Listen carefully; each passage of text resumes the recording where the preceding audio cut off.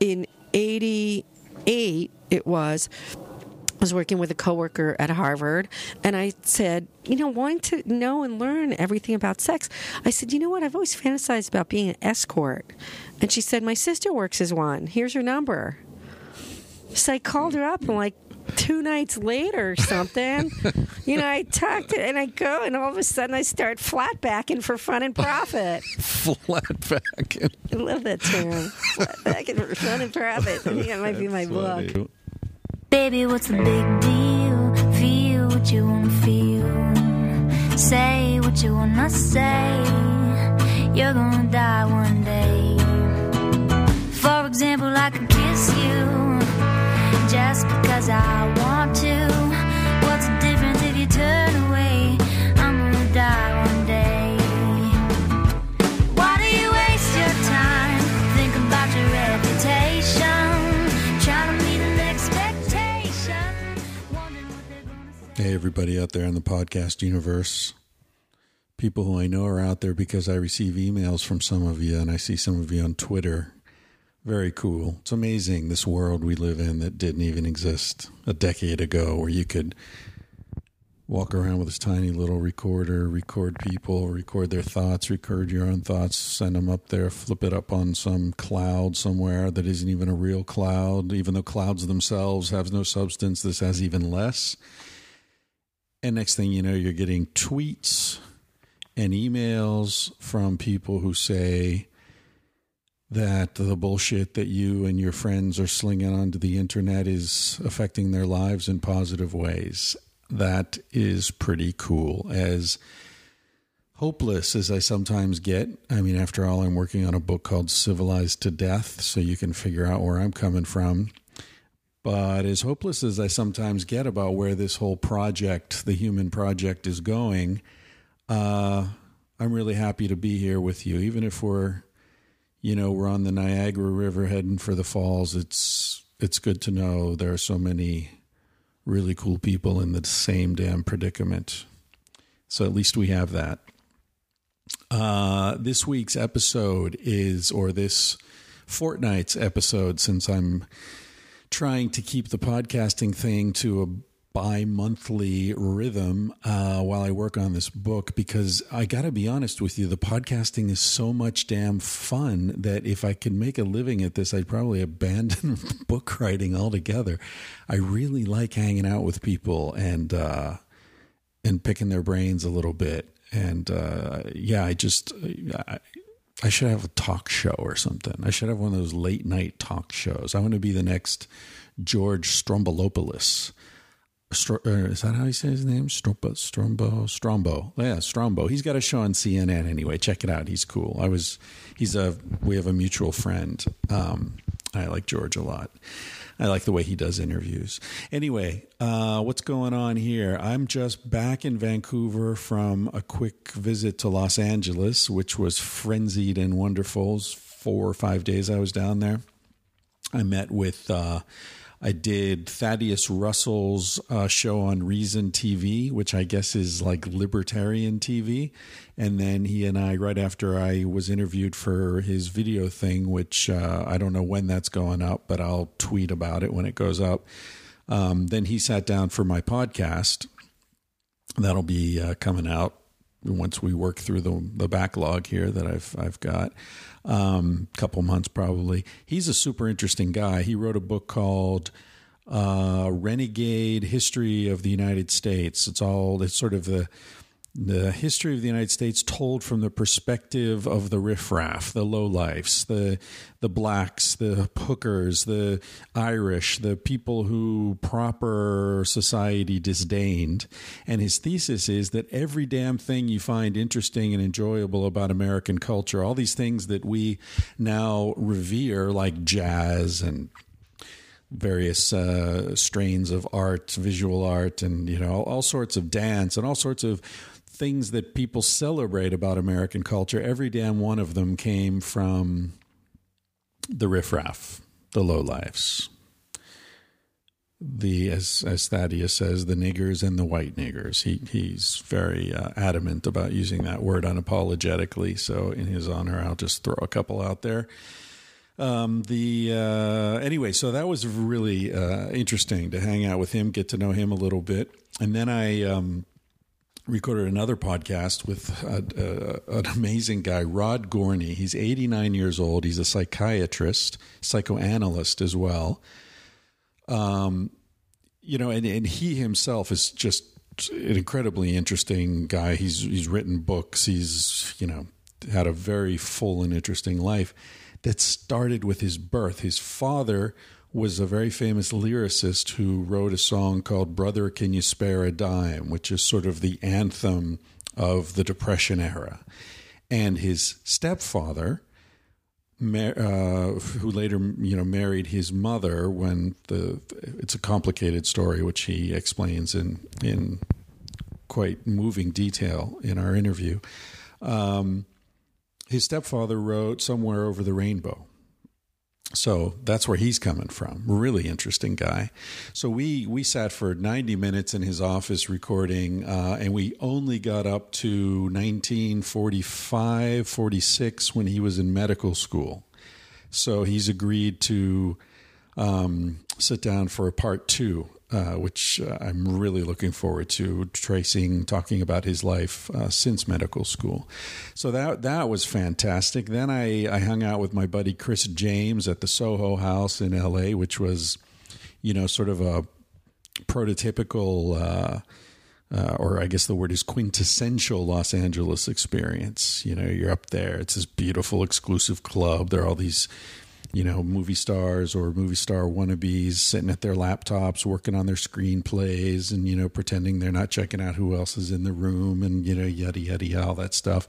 No photography allowed, very exclusive and cool. And so we sat up there and had some turkey bacon and looked out at the view and talked about his recent project, which is doing a film about a nonprofit in Florida that works with dolphins in a therapeutic context, helping kids with learning disorders and autism and all sorts of primarily mental health issues, and also with returning veterans who work with the dolphins on both PTSD and psychological stuff, but also on physiological recovery. Super fascinating stuff. So I'm thinking, take my little Zoom recorder down to Florida, really just as an excuse to hang out with these dolphins, because I've never had a chance to spend time with dolphins, and he's become very close to the director. And so I'm thinking, go down there and see if I can put together a story that would be worthy of This American Life, or because I've got some friends at NPR, so I could get it to them. If I can put it together, I can, someone will hear it over there, or at least, see the pitch. So I think I might do that, because I don't want to just go and hang out and take advantage of their kindness to let me see what's happening. I'd like to give them something back. So at the very least, it'll be an interesting podcast episode or two, but I hope to to push it up to another level. Somebody's got an even bigger audience. So that's a possibility. Anyway, after seeing Chris, then I went to interview Jamie Ian Swiss, who's one of the world's best-known magicians, really outstanding magician. And then he was kind enough to take me and a bunch of friends on a VIP tour of the Magic Castle in Hollywood, including Duncan Trussell. He came along for the ride. That was really interesting. I'm sure Duncan will be talking about that in his next podcast. So make sure you check out the Duncan Trussell Family Hour. He's great. You can just Google that, or you can find it at feralaudio.com. Okay, so what else is going on? Cassie and I are thinking we're kind of tired of the nomadic life we've been living. We've been sort of shuttling between Vancouver and LA, and we're thinking it's time to set up shop somewhere and get some stability. And for professional and family reasons, it doesn't make sense to go back to Europe right now. So we're looking at somewhere on the West Coast. We were thinking Vancouver, but the immigration residency situation is more complicated now than it was a year ago. I think I've mentioned that previously, that, last year we were both on the list of desired professions that they were welcoming into Canada. Now the new list is out and we're both off it. I don't know, maybe they saw us coming. I'm not sure. But anyway, now plan B is Portland. So I think Portland, Oregon may be where we're going to set up shop starting November, probably November, December, something like that.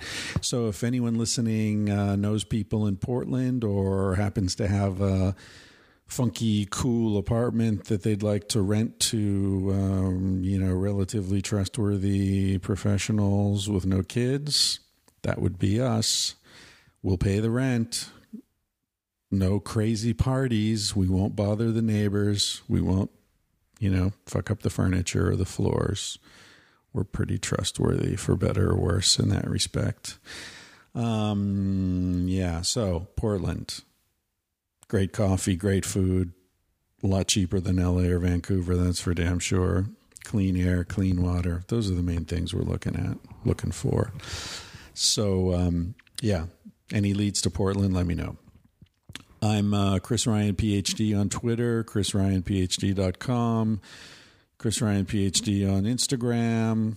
By the way, the whole PhD thing, that's not to I'm not trying to do a Reza Aslan thing like, hey, I've got a PhD. It's I put Chris Ryan, it was taken, Christopher Ryan was taken, but I don't know. People give me shit about that sometimes.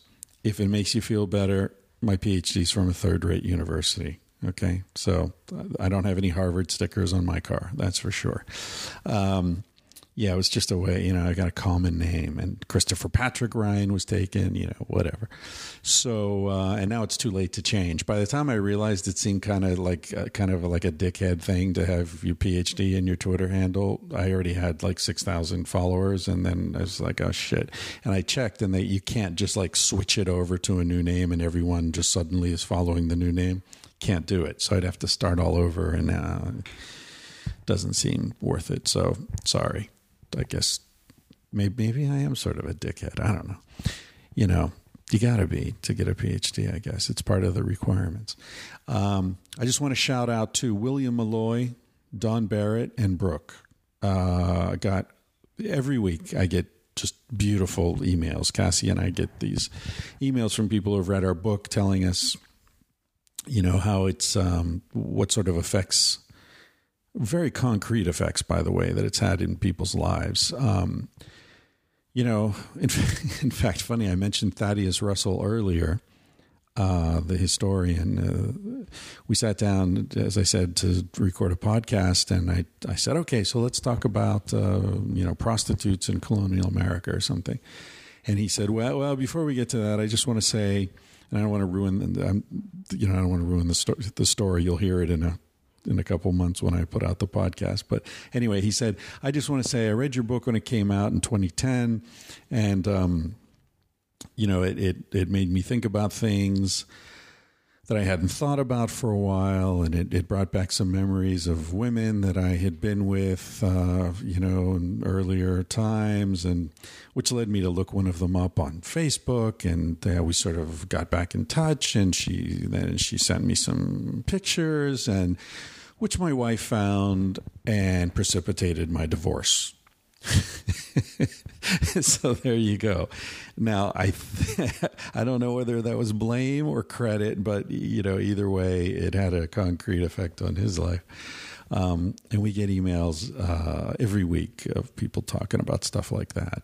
Generally, it's really positive stuff. I got an email just today from a woman talking about how she'd been married for, I think she was in her late 30s, and she said she'd been married 13 years or something. So since she was a teenager, she'd been married to this guy, and she loved him, and she loves him now. But the sex had never really clicked for her. And so she thought there was something wrong with her or with him or their marriage or whatever. Yada. So she just recently picked up our book somewhere and read it. And she described the changes that they'd made in their relationship that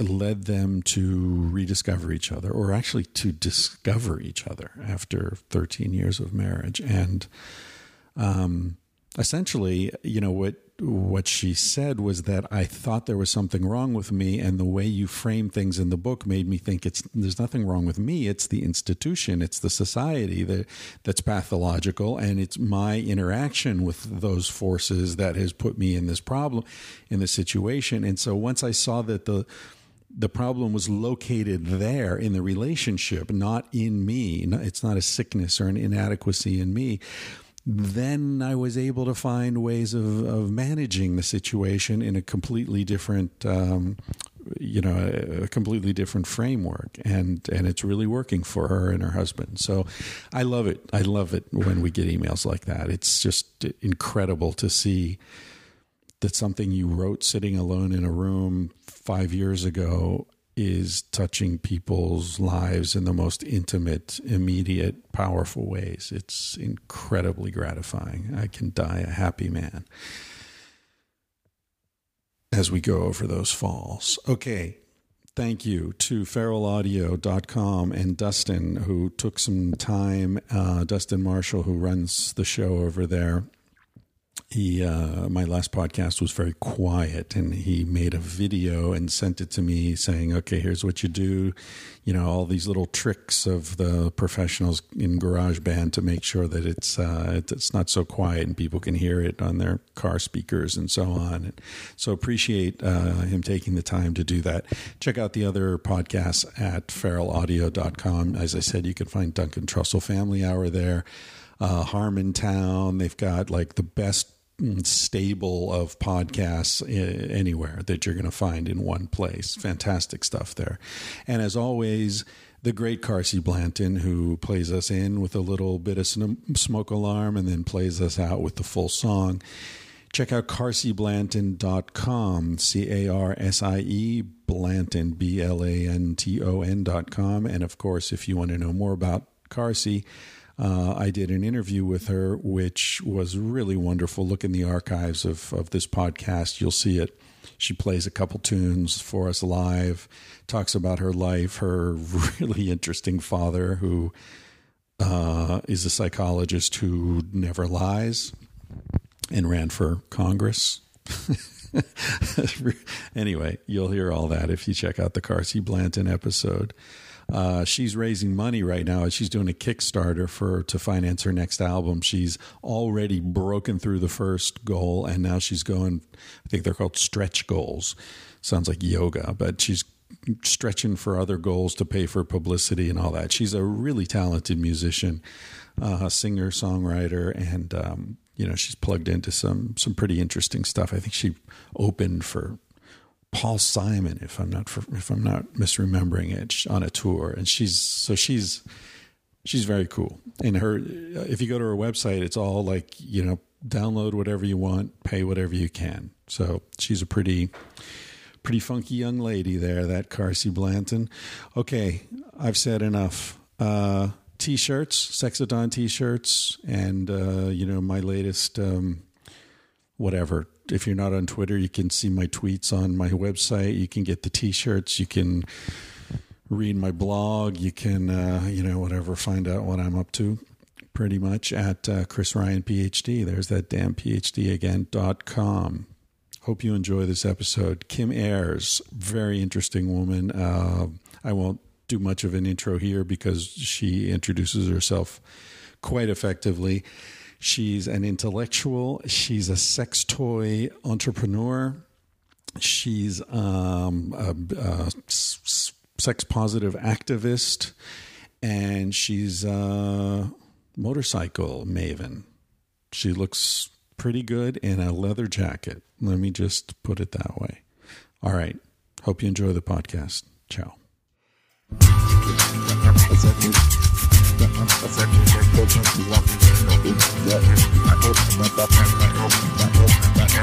Passam pássaros e aviões e no chão os caminhões. Passa o tempo, as estações, passam andorinhas e verões. Passe em casa, tô te esperando. Passe em casa, tô te esperando. Estou esperando visita.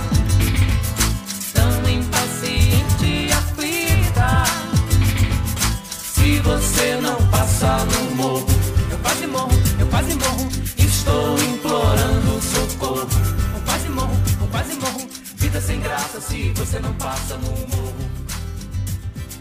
Hey, do you know what 60 Minutes and a Jewish grandmother have in common? What?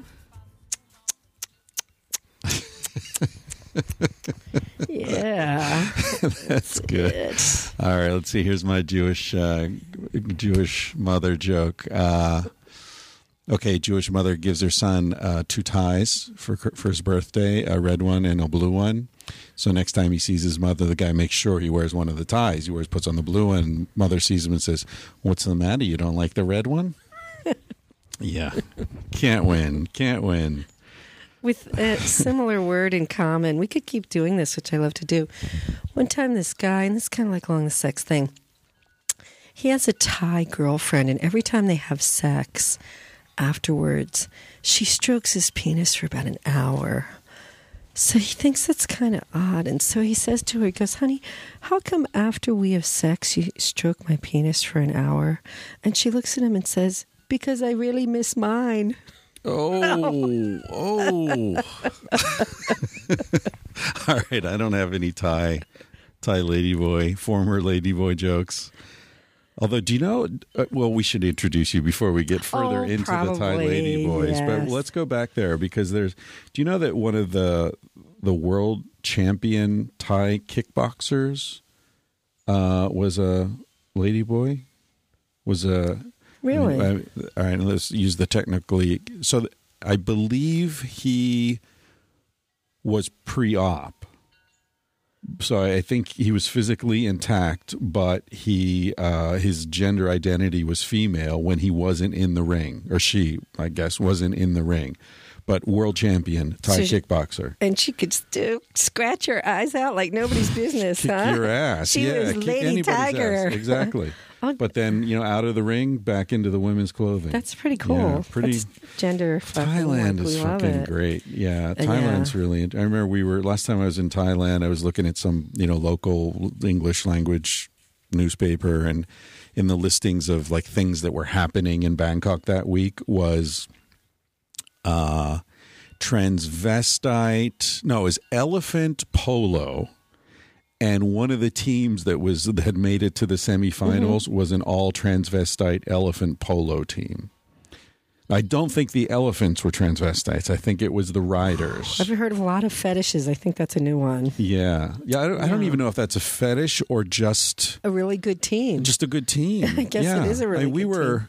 I think it was an earlier trip. We were on Koh Phangan, which is near Koh Samui. Have you been to Thailand? Not yet. Oh, okay. Well, there are these 3 islands, and we were in one of them, and we were hanging out. There was a volleyball competition going on, and we showed up, and they were really into it. And there were some tourist teams and mixed teams and Thai teams, and everybody playing on the beach. And the champion team were transvestites, all of them. They were all physically men, but they were wearing bikinis. Fabulous. And they were just really good. That's it. Only in Thailand. Only in Thailand. And it wasn't like a thing, it wasn't it's weird part of the culture, or whatever. Which is, I think, pretty cool. And then the other thing that's really interesting about Thailand in terms of sexuality is that any serious marijuana grower will tell you that the reason Thai marijuana is not popular with commercial growers is that it's the most, of all the different strains of marijuana, Thai is the most likely to go hermaphrodite. I knew that there had to be a tie-in for that. Tie-in. That's it. Ooh, oh my gosh. Okay. Yeah. And all this started with the Jewish mother giving ties. That's it. Okay, we're here with Kim Ayers. You are. So let me... Who the hell is Kim Ayers? Here's how I met Kim Ayers. Cassie and I went to a sexologist lunch in Beverly Hills. Yeah.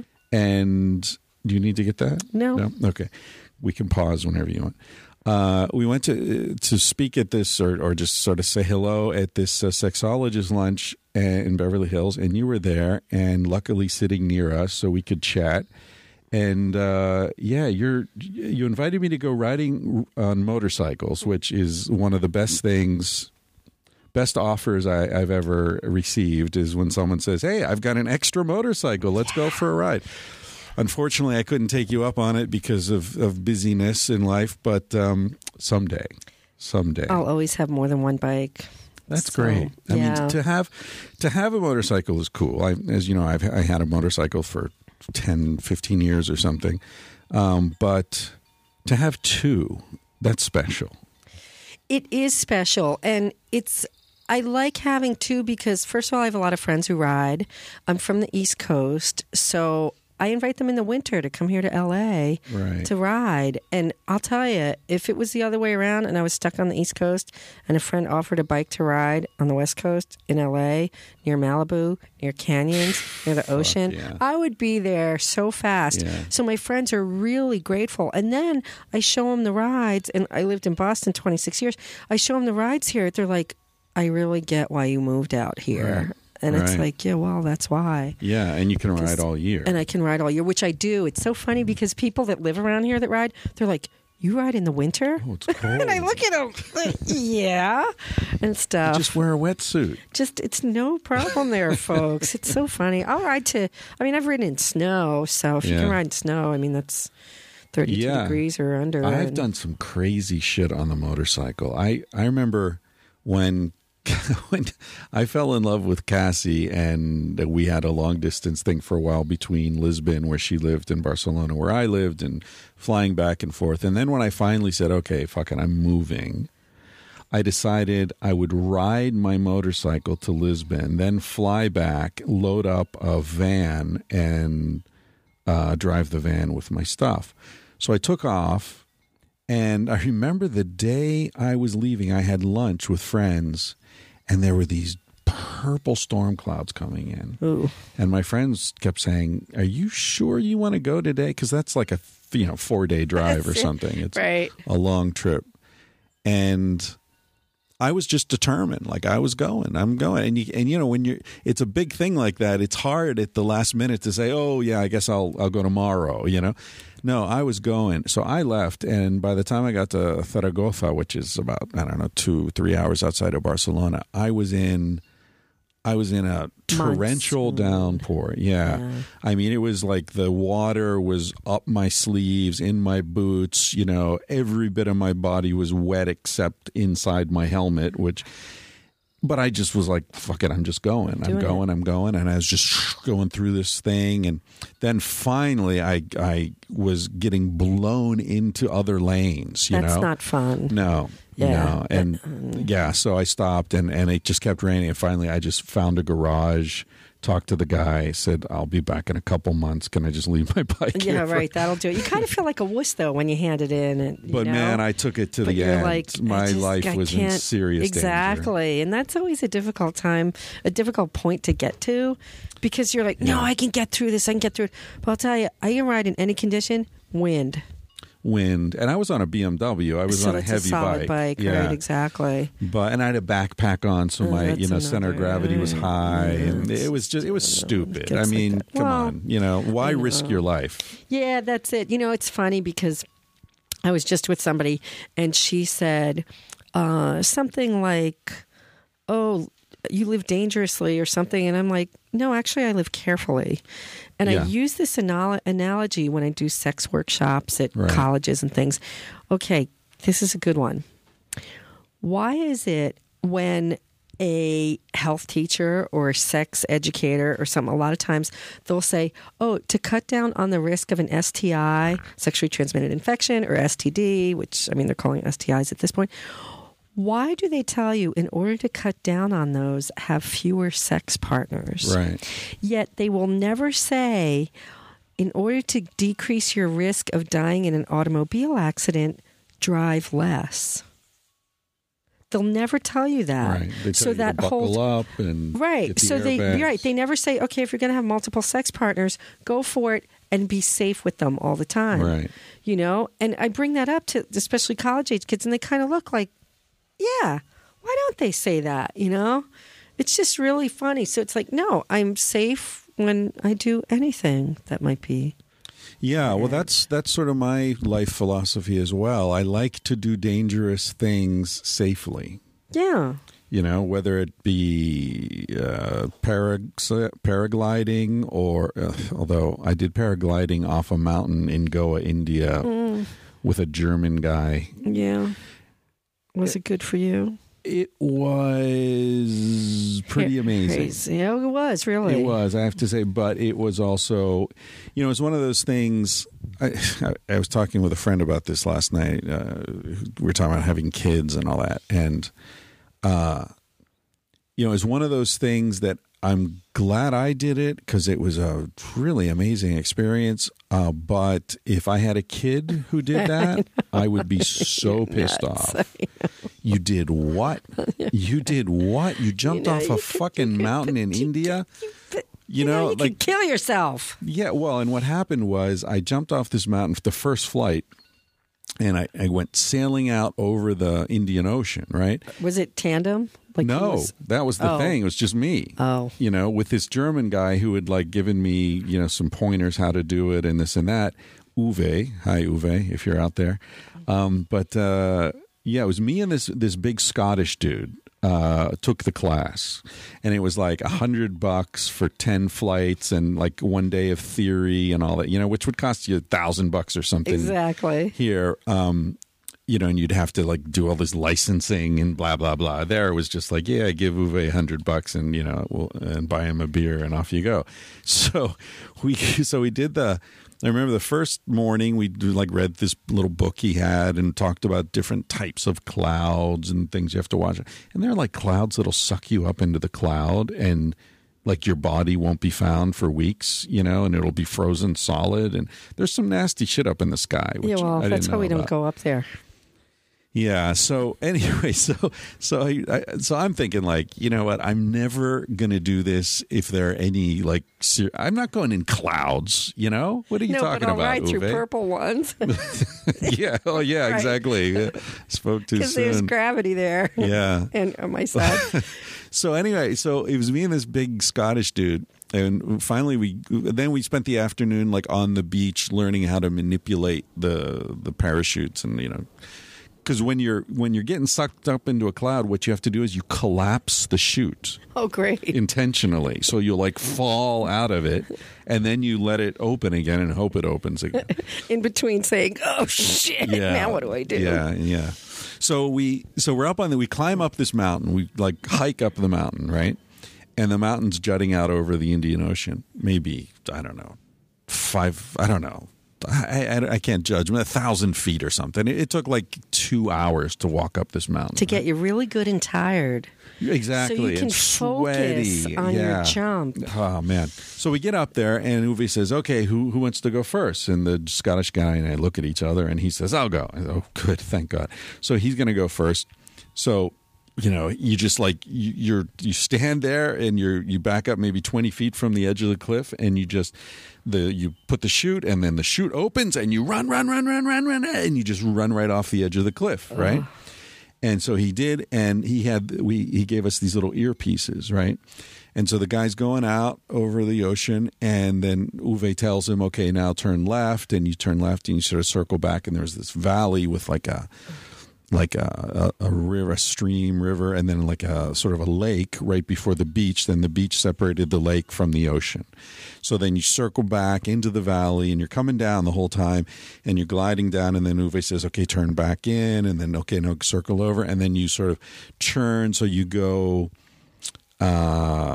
along the beach, not across the beach, because if you land in water, you're fucked. Because you're all strapped in. Exactly. So anyway, everything went fine. The guy landed perfect. He waved up at us. Everything was great. Oh, so you waited for him to be done. Oh, yeah. Because Uwe could only talk one of us through it at a time. So then it's my turn. I run, I jump. Boom, I get up in the harness, and I'm like, wow, I'm floating over the ocean. And you hear all the air rushing through the lines and everything. And it's like, holy shit, I'm fucking floating over the ocean. This is amazing. And from a very, very faintly, I hear this screaming. Somebody screaming. And I turn and look, and Uwe is jumping up and down, screaming, waving his arms at me. And I realize the earpiece has fallen out of my ear. And it's like hanging way down. Oh, no. And I can't let go and grab it. And like, I'm on my own. Oh, my God. So luckily, I had already seen the other guy. Flight path. But my flight path was different because I was lighter. right? So he was the weight determines and the size of the chute and all this determines how fast you're going down.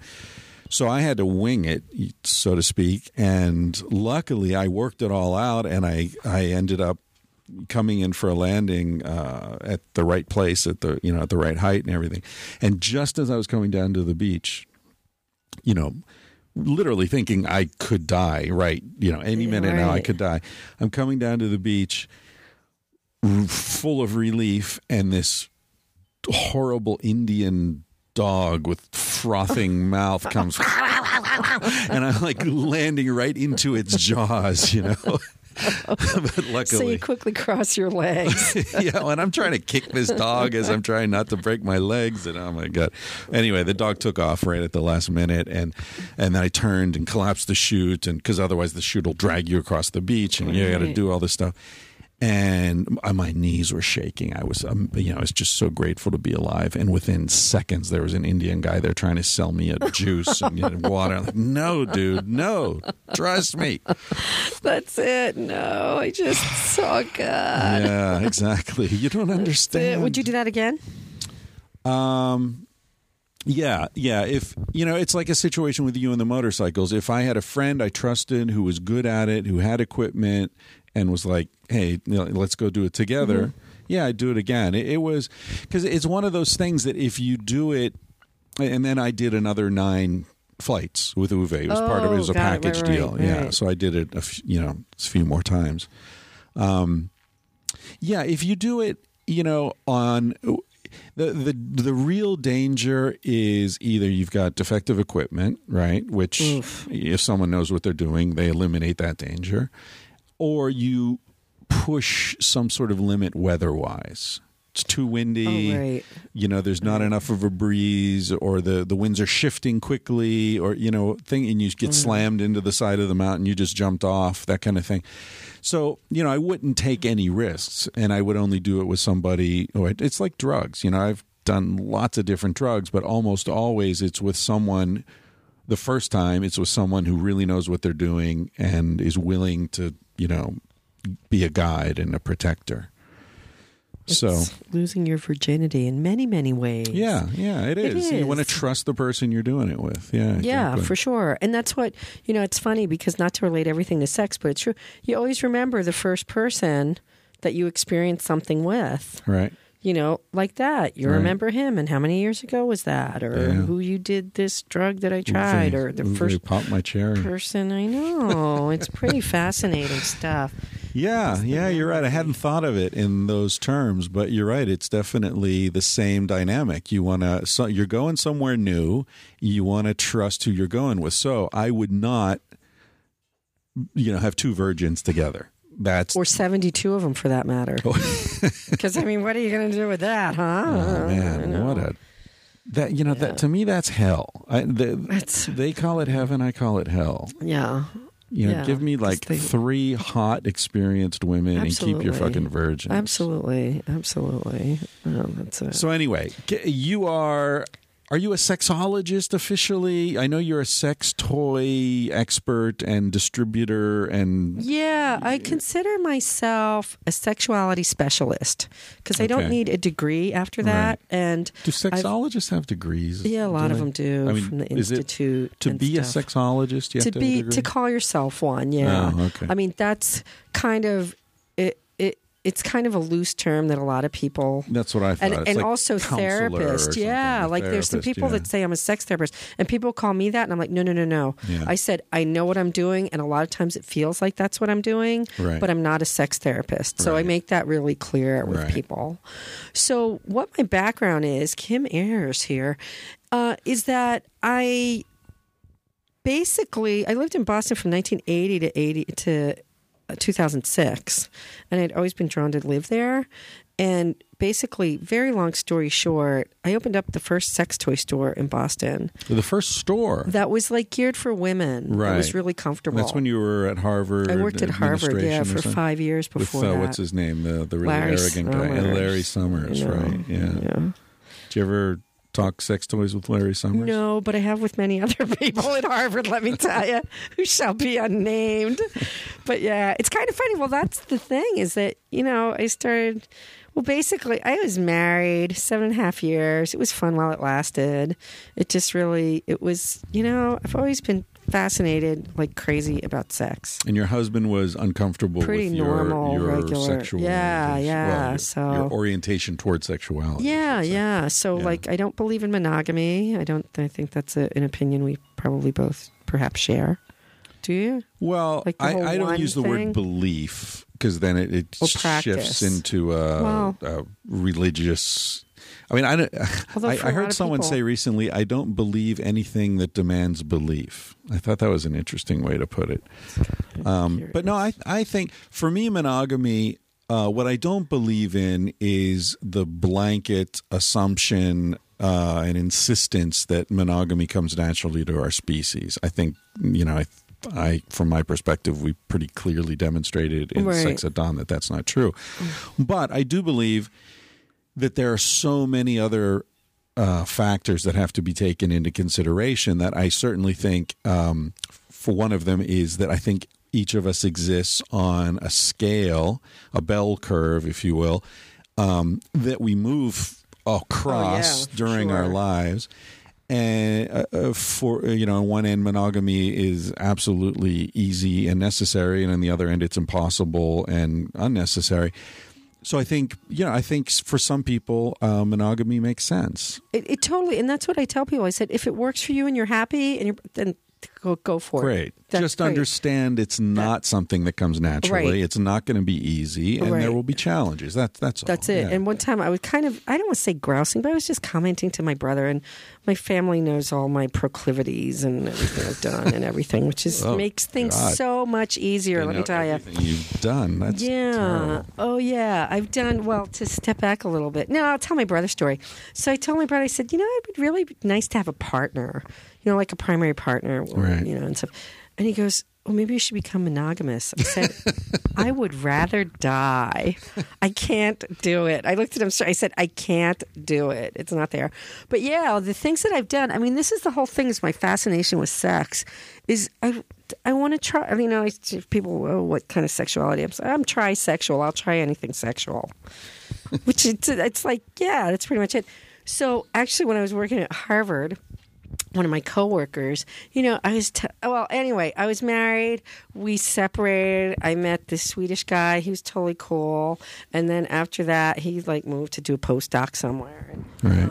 And then I met this guy called him the Smut Hound. The Smut Hound, the Smut DJ. Hound, yeah, the DJ. It was just I Googled you. Thanks. It's true. It's true. I did my research. I Googled you. It. Yeah. And totally oh my God, I love this stuff. So I started just Can I ask, where did you meet the Smut Hound? His birthday was the day before mine, or is the day before mine, and he was on the air, and he said, it's my birthday today, and I thought, that's cool, tomorrow's my birthday. So I called up the radio station and said, hey, you want to go meet for a drink? So we did that. No shit. Yeah, so, that's I love that kind of initiative. Yeah, you have to. Yeah. I'm a real firm believer in stuff like that. Yeah. And we hit it off, and then the whole sex thing became very obvious very quickly. And it's funny, I was going to kind of catch myself, not in a perverted way, right. Not a creepy way. Right. I felt really comfortable with this and thinking, I love this stuff. Right. And I just wanted to consume more. So it was right when Susie Bright started writing. And On Our Backs magazine was out. A mutual friend, right? You know Susie. Oh, yeah, for sure. Yeah. So it's the On Our Backs, which sadly is no longer in print. It's I think it was called Erotica for the Adventurous Lesbian or something like that. Right. Are you familiar? That On Our Backs? Yeah, it was great. It was really really sex positive. The imagery of women, they were lesbians. They weren't fake lesbians. There were butch girls in it. There was the whole range. And the imagery to me is fantastic, and it goes beyond imagery, but anyway, so I have lesbian friends that had that magazine, and so I was visiting them in New York. I'm like, oh my God, I love this stuff. I thought maybe I could write for them. So it was pre-internet. So I sent them a, they said, sure. So I started writing for them, and I used the pen name Kimberlaine Poubelle, which, if anybody knows French, Poubelle means trash in French. It's such a beautiful word. Sounds nice. For trash. Yeah. Kimberly Poubelle. So one of the things was my collection with Polaroids with porno stars. One was about getting pierced. Whatever. One was about getting pierced down there, which was 1991. 21 years. 22 years. Do you know whose father was on the cover of a genital piercing magazine and was apparently like one of the early... Do you know what I'm talking about? Well, there's Jim Ward from Gauntlet, but I think... Karl Rove. Karl Rove's... Stepfather. Oh, stepfather. Right. Karl Rove's father apparently left when he was born or a little kid.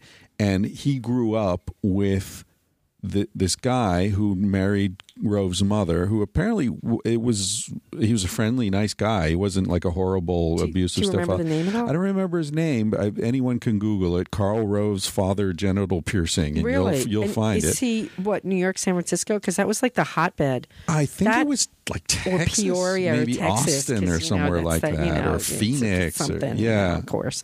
So yeah. Anyway, sorry I interrupted you, but genital I mean, that's piercing, the whole thing. Genital piercing used to be like, whoa, and still is. It's to me. Yeah, but it's more popular now. That's pretty popular. I mean, it's like the whole piercing thing. So what it was back in probably 89 when I was looking at On Our Backs, this fabulous, wonderful, one of the pioneers in piercing of lesbian, Raylyn Galina. RAELYN GALLINA. And the only reason why I say that, she's got a .com, and she's an incredible person. But anyway, she is a big body modification person. Right. So she was doing this a while. She apprenticed with Fakir, who's credited with being the big guy for genital piercings and stuff. So anyway, I had seen this image of a pierced clit hood, and I'm like, oh my God, I want that. It's speaking to me. So anyway, she did piercing tours, but not so much in stores, because this was early 90s, late 80s, early 90s. Yeah. So she said, I'm going to be in Boston with this group. It's going to be all women's play party. So I'm thinking, that sounds good. So I got in touch with the woman who was organizing it, and it was a women's SM party with piercing. So this was, I think, like November of 91 or something like that. So I got invited to go there, and it was like, oh my God, this feels like home to me. Wow. And I didn't know any of these women, most of them lesbian identified, no men and stuff. And it was just kind of like another, oh my God, this is another place of home, And like I said, that was 91. But what happened before that, which was pretty significant, was in 88, I was working with a coworker at Harvard, and I said, wanting to know and learn everything about sex, I said, you know what? I've always fantasized about being an escort. And she said, my sister works as one. Here's her number. So I called her up, and like 2 nights later or something, I talked to, and I go, and all of a sudden I start flatbacking for fun and profit. Flatbacking. I love that term. Flatbacking for fun and profit. I think that might be my book. So funny. It was, and they always tell you this, and this is like one of the rules, is that one of your first clients is always going to be somebody associated with the agency, because they want to see how you behave. Quality control. Quality control, totally. So she actually, right, I know. That's true. Well, I went to work at a second agency because the first one, what happens a lot is these people spin off because they're like, well, this is easy. I just answer phones and I get girls to go there. Right. But a lot of it is just repeat clients. So if you're a new company, it doesn't happen so much. And this is, again, before the internet and everything, which I'm sure has been a big game changer in that department. But so, like, I was all dressed up and no place to go. Yeah. I'm like, I did this to kind of do this, and I'm here home. So the gal who turned me onto it, or turned me out, as the phrase is, she said, you know what, you might want to try calling this other agency where that guy had come from, and don't tell him that you worked for him, but that, you want to be doing this. So the guy who founded that agency, he actually had priapism. Oh. Like his penis never got soft? Exactly. Is that what it is? Yeah. So he'd test, 8 girls out in a night. Oh, really? Yeah. And I didn't know this till afterwards. It's like he actually had that condition, priapism, which is an erection that doesn't go down. It's like... Yeah, which people think, oh, that's really great, but actually it's really uncomfortable. Yeah. So I thought, well, that's pretty damn handy, huh? So anyway, so the first one, for the first night or first trick or whatever, it was in a hotel and, I got the room, whatever, and wham, bam, thank you, ma'am, and stuff. And then it's like time to leave, and I'm thinking, well, that's a waste of a good hotel room. Right. I could sleep here and use the soap and shampoo. And, but it was like, no, I guess that's not part of the game and stuff. And then I had read a couple of significant books, which was Working by Dolores French and The Mayflower Madam, Sidney Biddles Barrow, who said, oh, I've never been a prostitute. You read that book and you're like, yeah, sure. Yeah. Neither have I. Right. So it's basically like a how-to. And it was so good. Like even, okay, all right. And this is actually a really good skill for anybody. You don't have to be a hooker or a prostitute or anything to do this. But if you're going on a blind date, let's say, right? And you knock on the door, take 2 steps back. Because what happens is they see your whole image. They don't just see your face and are startled by your face right away. Right. But when you step back, they see your whole body and your whole so it's a lot less startling for the client, the boyfriend or the whatever like this to see that part. And I thought that's a really good tip, so I do that when I knock on somebody's door. I step back a couple feet and then I ask them for $150 and we're all good. So I was wondering why you asked me for money. I know I'm like, I've got this is the right, yes it is, thank you. So so just all stuff like that. So what happened now, this was all while I was working at Harvard. So it was one night a week and, sometimes 3 calls, sometimes none, that type of thing. And it was fascinating. Now, getting back to DJ Smuthound, he was like my boyfriend the whole time. He didn't know I was turning tricks. Oh, boy. Because he was on evening, not evening drive, but evening show. Right. So he was done at by the time he did post stuff, it was about 12:31. I was done with my job. We'd get together and we'd have the best sex because we had more of a connection than somebody that I just saw for an hour. And you were also sort of warmed up. I was totally warmed up. Yeah. And so that was really good for both of us. Right. And so it was just really cool. And he didn't know till even, I did that for 2 years.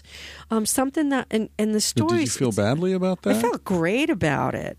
You didn't feel bad about keeping that from him because you guys shared a lot. Right, we shared a lot, right? and plus, otherwise I would have to start charging him, and because I was giving the shit away for free at that point to him, you lucky bastard. Okay, so that's why you didn't feel bad about it. No, I didn't feel bad about it because, and there's only one person, a former boss actually, that knew I was doing this. Nobody knew. Right. Nobody knew. But it's not because you felt guilty about it. No, it's just that, I was working at Harvard and stuff. And and it's funny to fast forward a little bit when I grand opening my store, which is a bricks and mortar store in Boston, Brookline. And what's it called? Grand Opening. Oh, that's the name of the store. Get it? Oh. I know. People would say, you still have your signs up. And I'm like, that's the name of the store. Yeah, I think there are stores called Going Out of Business Sale, too. Right. Now that I think I thought there should be a store just called Sale. Yeah, why not? Why not? And there are restaurants called Food, right? Why not? Grand Opening. There's a restaurant in Barcelona called Gulp. Gulp, that's a good one. Yeah. Yeah. Because it's an easy name to remember. Yeah. And actually, Grand Opening, that's a whole other thing. That's the sex toy store that I started in 93. I wanted a name that you could say in public without feeling embarrassed about it. Right. Like it's not Pandora's Box, or the Pleasure Jack Chest, and Good Vibrations. Yeah, right. They're kind of like cafes. They a lot of puns in there. Yeah, for been sure. Been there, done that. Yeah, exactly. All that shit. So Grand Opening, that takes it to another level. It's not. It does. Yeah. It does. So and I do speaking about prostitution and things like that because a lot of people think you've got to be some drug addict in order to do that. But it combines my two favorite things: sex and retail. It's like in one easy, simple to use package. Not wholesale? No, that's it. Well, yeah, no, actually, okay. So with that, so I grew up on top of my father's furniture store in Bayville, New Jersey. Okay. Friendly Furniture. Friendly Furniture. Was your last name Friendly? Yeah, at that point? No, but there was Friendly ice cream on the East Coast, which still was there. So everybody thought we owned it, and I'm like, yeah, we do. Yeah, sure. So it was. There's 4 kids. So my brother is 10 years older than me, sister 4 years older than me, and then a younger sister 22 months younger. And all the girls are in retail management now. I mean, it's just my grandfather was. They're all hookers? No.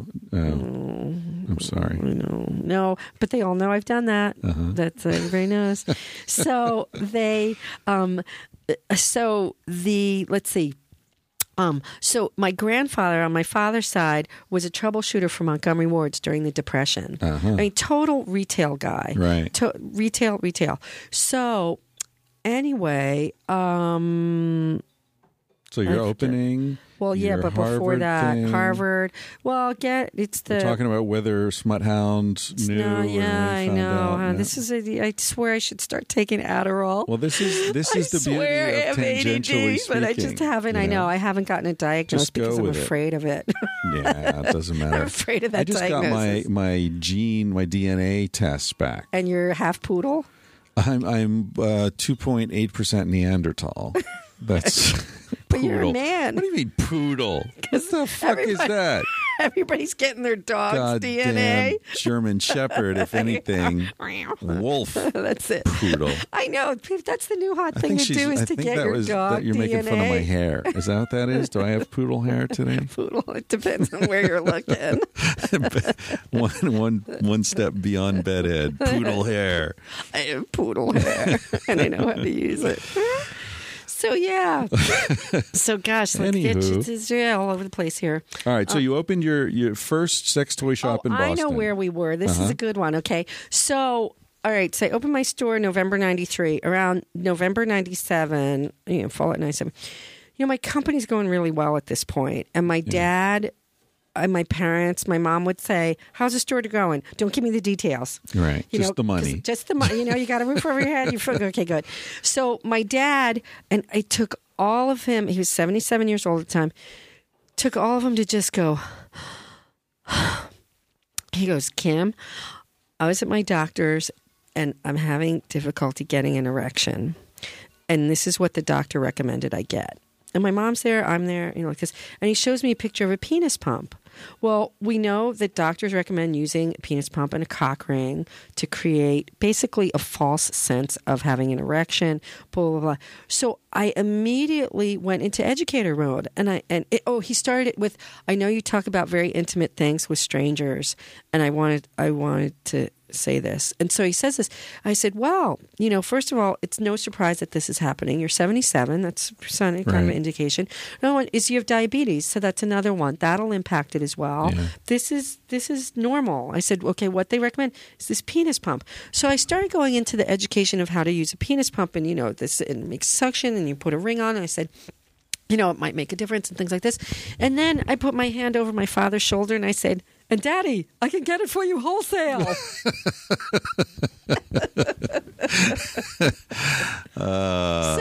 that was pretty good. Right there. And then another time, my mom did the slippery slope thing for years. It's it's okay. You can go to the other level. It's all right. She ended up dying in February of 2003. But before that, she's like Parkinson's and just all this crap that, and stuff. And so my dad admitted, he goes, I really miss being intimate with your mom. And I'm sitting there thinking to myself, should I? And I thought, this is important. I said, I'm going to tell you something. I said, I don't know what your reaction's going to be, but while I was working at Harvard for 2 years, I worked as a call girl.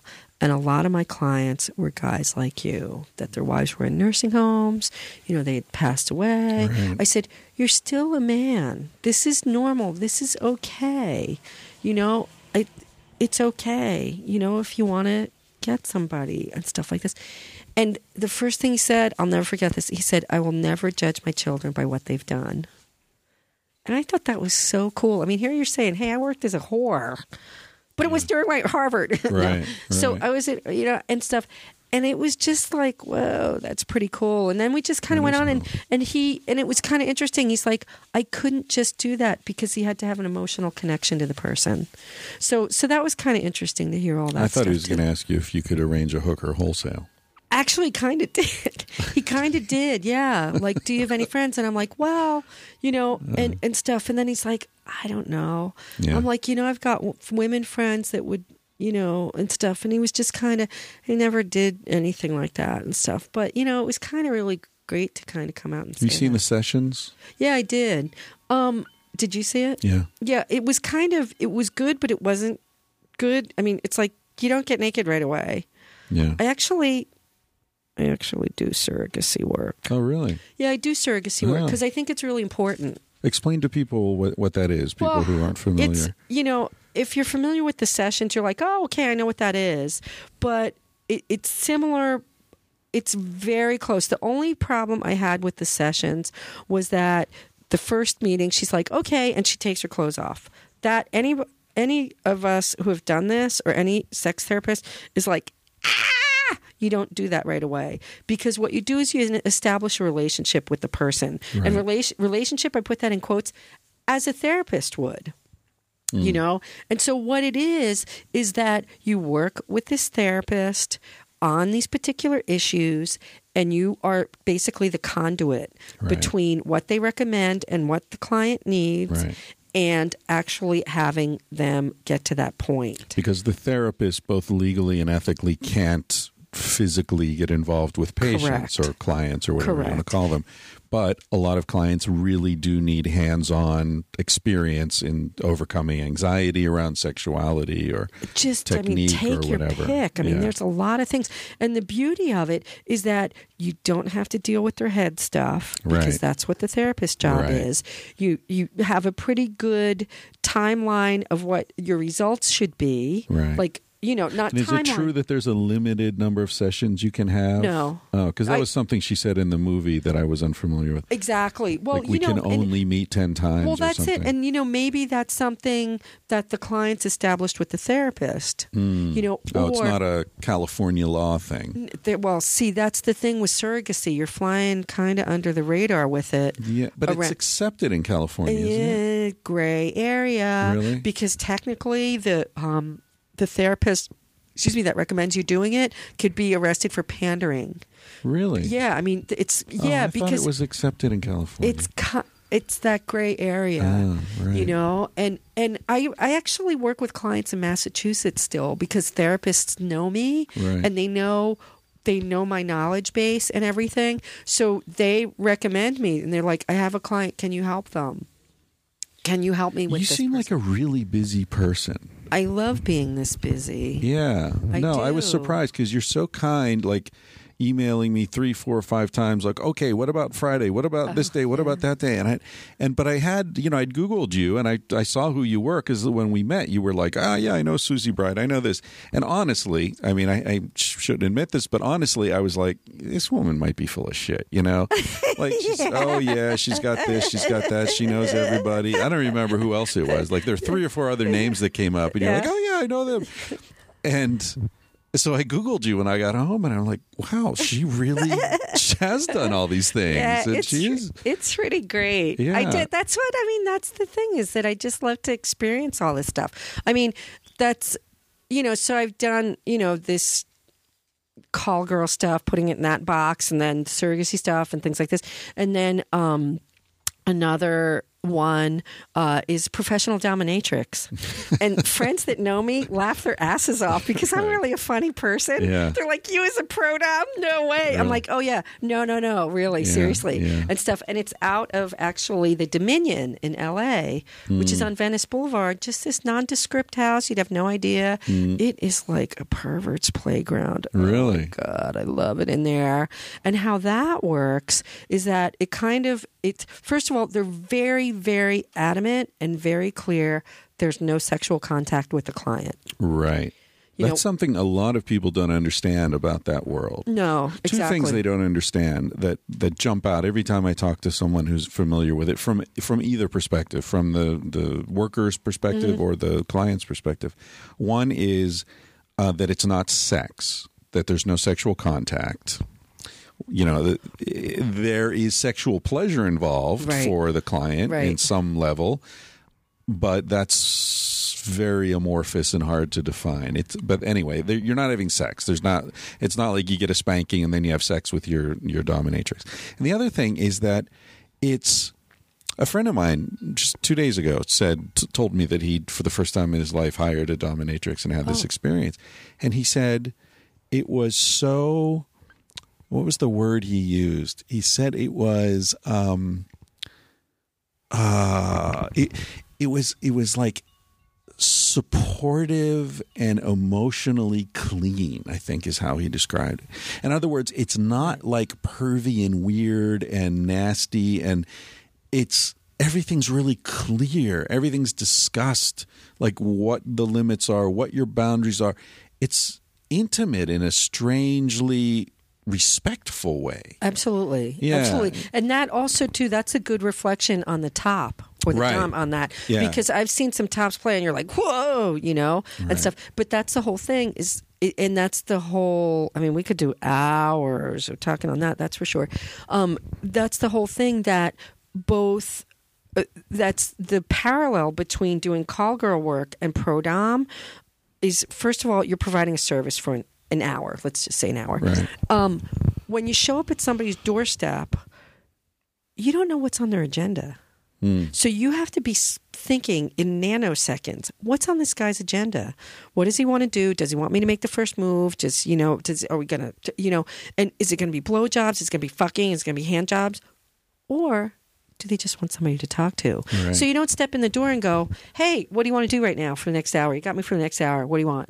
Right. You don't do that. You just kind of like have to figure it out. And then you just kind of, and that to me was the really incredible, amazing challenge of it. Here it is with a complete stranger. What's on this person's agenda? I mean, they don't come up and say, oh, hi, I just want to talk to her for an hour. You just realize when you're into it, like they're making no moves. You're across the kitchen table. It's like, oh, I guess they just want me to talk for an hour, and things like this.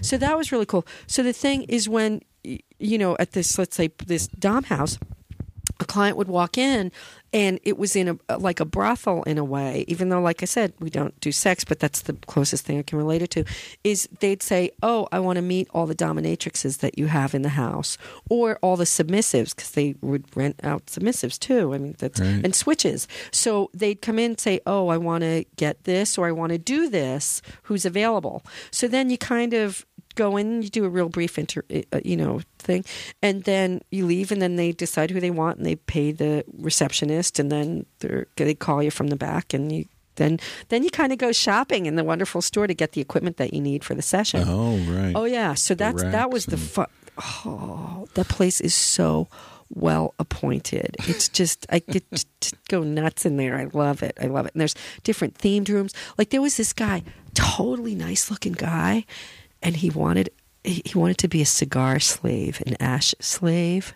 What's that? Which is, he gets off on women smoking cigars, strong women. Well, I happen to like cigars. Really? So here's the setup. It's a room. It's all painted black. I think like one side is a mirror, and there's a single light that comes down from the center that you can put on dimmer control. It's like an interrogation room. It was totally like interrogation. And here I am in my leathers and my nails red, and he brought cigars, and I'm just smoking a cigar, and he's on his knees with his hands open for the ashes. Wow. And it was just like, and it was like doing one of these really smooth pulls of a cigar and just letting it linger. And the light coming down. The light coming down. Oh, I got off on this because it was so hot. Wow. And it was a session, and I had no idea that this is what this guy wanted, and then he started telling me, and I'm like, lucky for you, I smoke cigars. And it was so hot. I mean, we were both high afterwards. And to me, it's why I do this, is I get such satisfaction. I don't want to say necessarily I get off, because so many people think, oh, off is like, that. But I get so much satisfaction getting pleasure out of what I'm doing. Right. So that was a beautiful instance. And then another one, it's funny, during the interview, it's pro-dom, I said, I'm not going to do a humiliation scene. I don't like talking to people like that. So I'm not going to be doing that. So what happened was that somebody was in the room, and one of the gals came back, and my name, I go, is Miss Kim, because a lot of people know my name, and I don't want to hide it and stuff. And so it's Miss Kim is a good place of respect. So I like that name. So she comes out, she goes, Miss Kim, the guy in the front, he goes, he wants somebody to be really mean to him, and he doesn't think I can be mean enough. He really wants somebody to get in his face. I'm like, okay. So then I walk out there, and of course, you do your queenly walk in there. And so I sit down next to him, and he says the typical story. He goes, I have a very powerful job during the day, and I have to manage a lot of people, and, and I just want to have a release of just being, made to feel like shit. And I could just tell what he wanted to say. And I leaned up in front of him, and I said, you really want me to get in your face, don't you? Which is the phrase that he used. And he's like, yeah. I'm like, I can do that. So and he's like, okay. So then I got hired for this. So anyway, it was the same black room, and stuff. And so what happens there is that we hang out in a room until we need the room. And then you go into one of the other rooms, and stuff. So I was like, we're going to session in that room. So the gals went in the room right next door. So no equipment or anything. He just wanted humiliation. So you always happen to have some rope and stuff. It's because you can always crack that out. So I talked to him. I said, okay, how's your body? Just checking in. So I knew that he wanted this, right? I'd never done it in my whole freaking life, right? I'm like, how's your body? He's like, my shoulder's a little sore. I'm like, okay. I said, that's all right. And he's like, okay. So anyway, I just started moving in and just got in his face, telling him what a total waste of time it was to be with him, and that he was so worthless and stuff. And I want him to get on that floor right now. Well, I knew his shoulder was sore, so I put a towel under his shoulder, like a rolled up towel, so it supported. And I just got in his face. And then one of the women there had said, oh, always tie up their dick and balls with rope. And then you put the rope in their mouth and you tell them to pull it. So that always works with submissive men. I'm like, oh.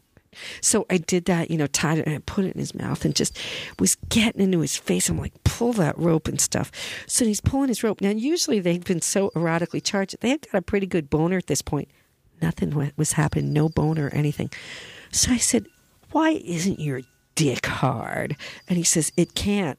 So my brain goes into sex educator mode and thinking, oh my God, has he had prostate surgery? Does he have high blood pressure? Was it an injury or things like this? And I'm thinking, wait a minute, this is a top dom humiliation scene. Right. So I got in his face and said, figures your cock can't get hard. You are such a loser.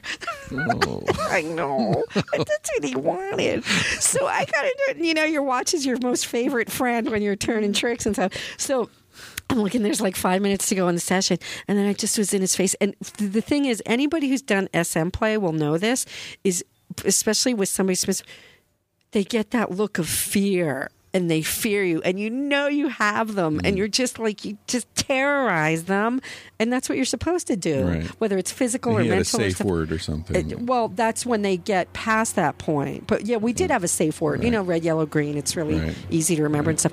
It was fine and stuff. So the thing is that they go and so now this guy couldn't jerk off and shoot off that way because he didn't.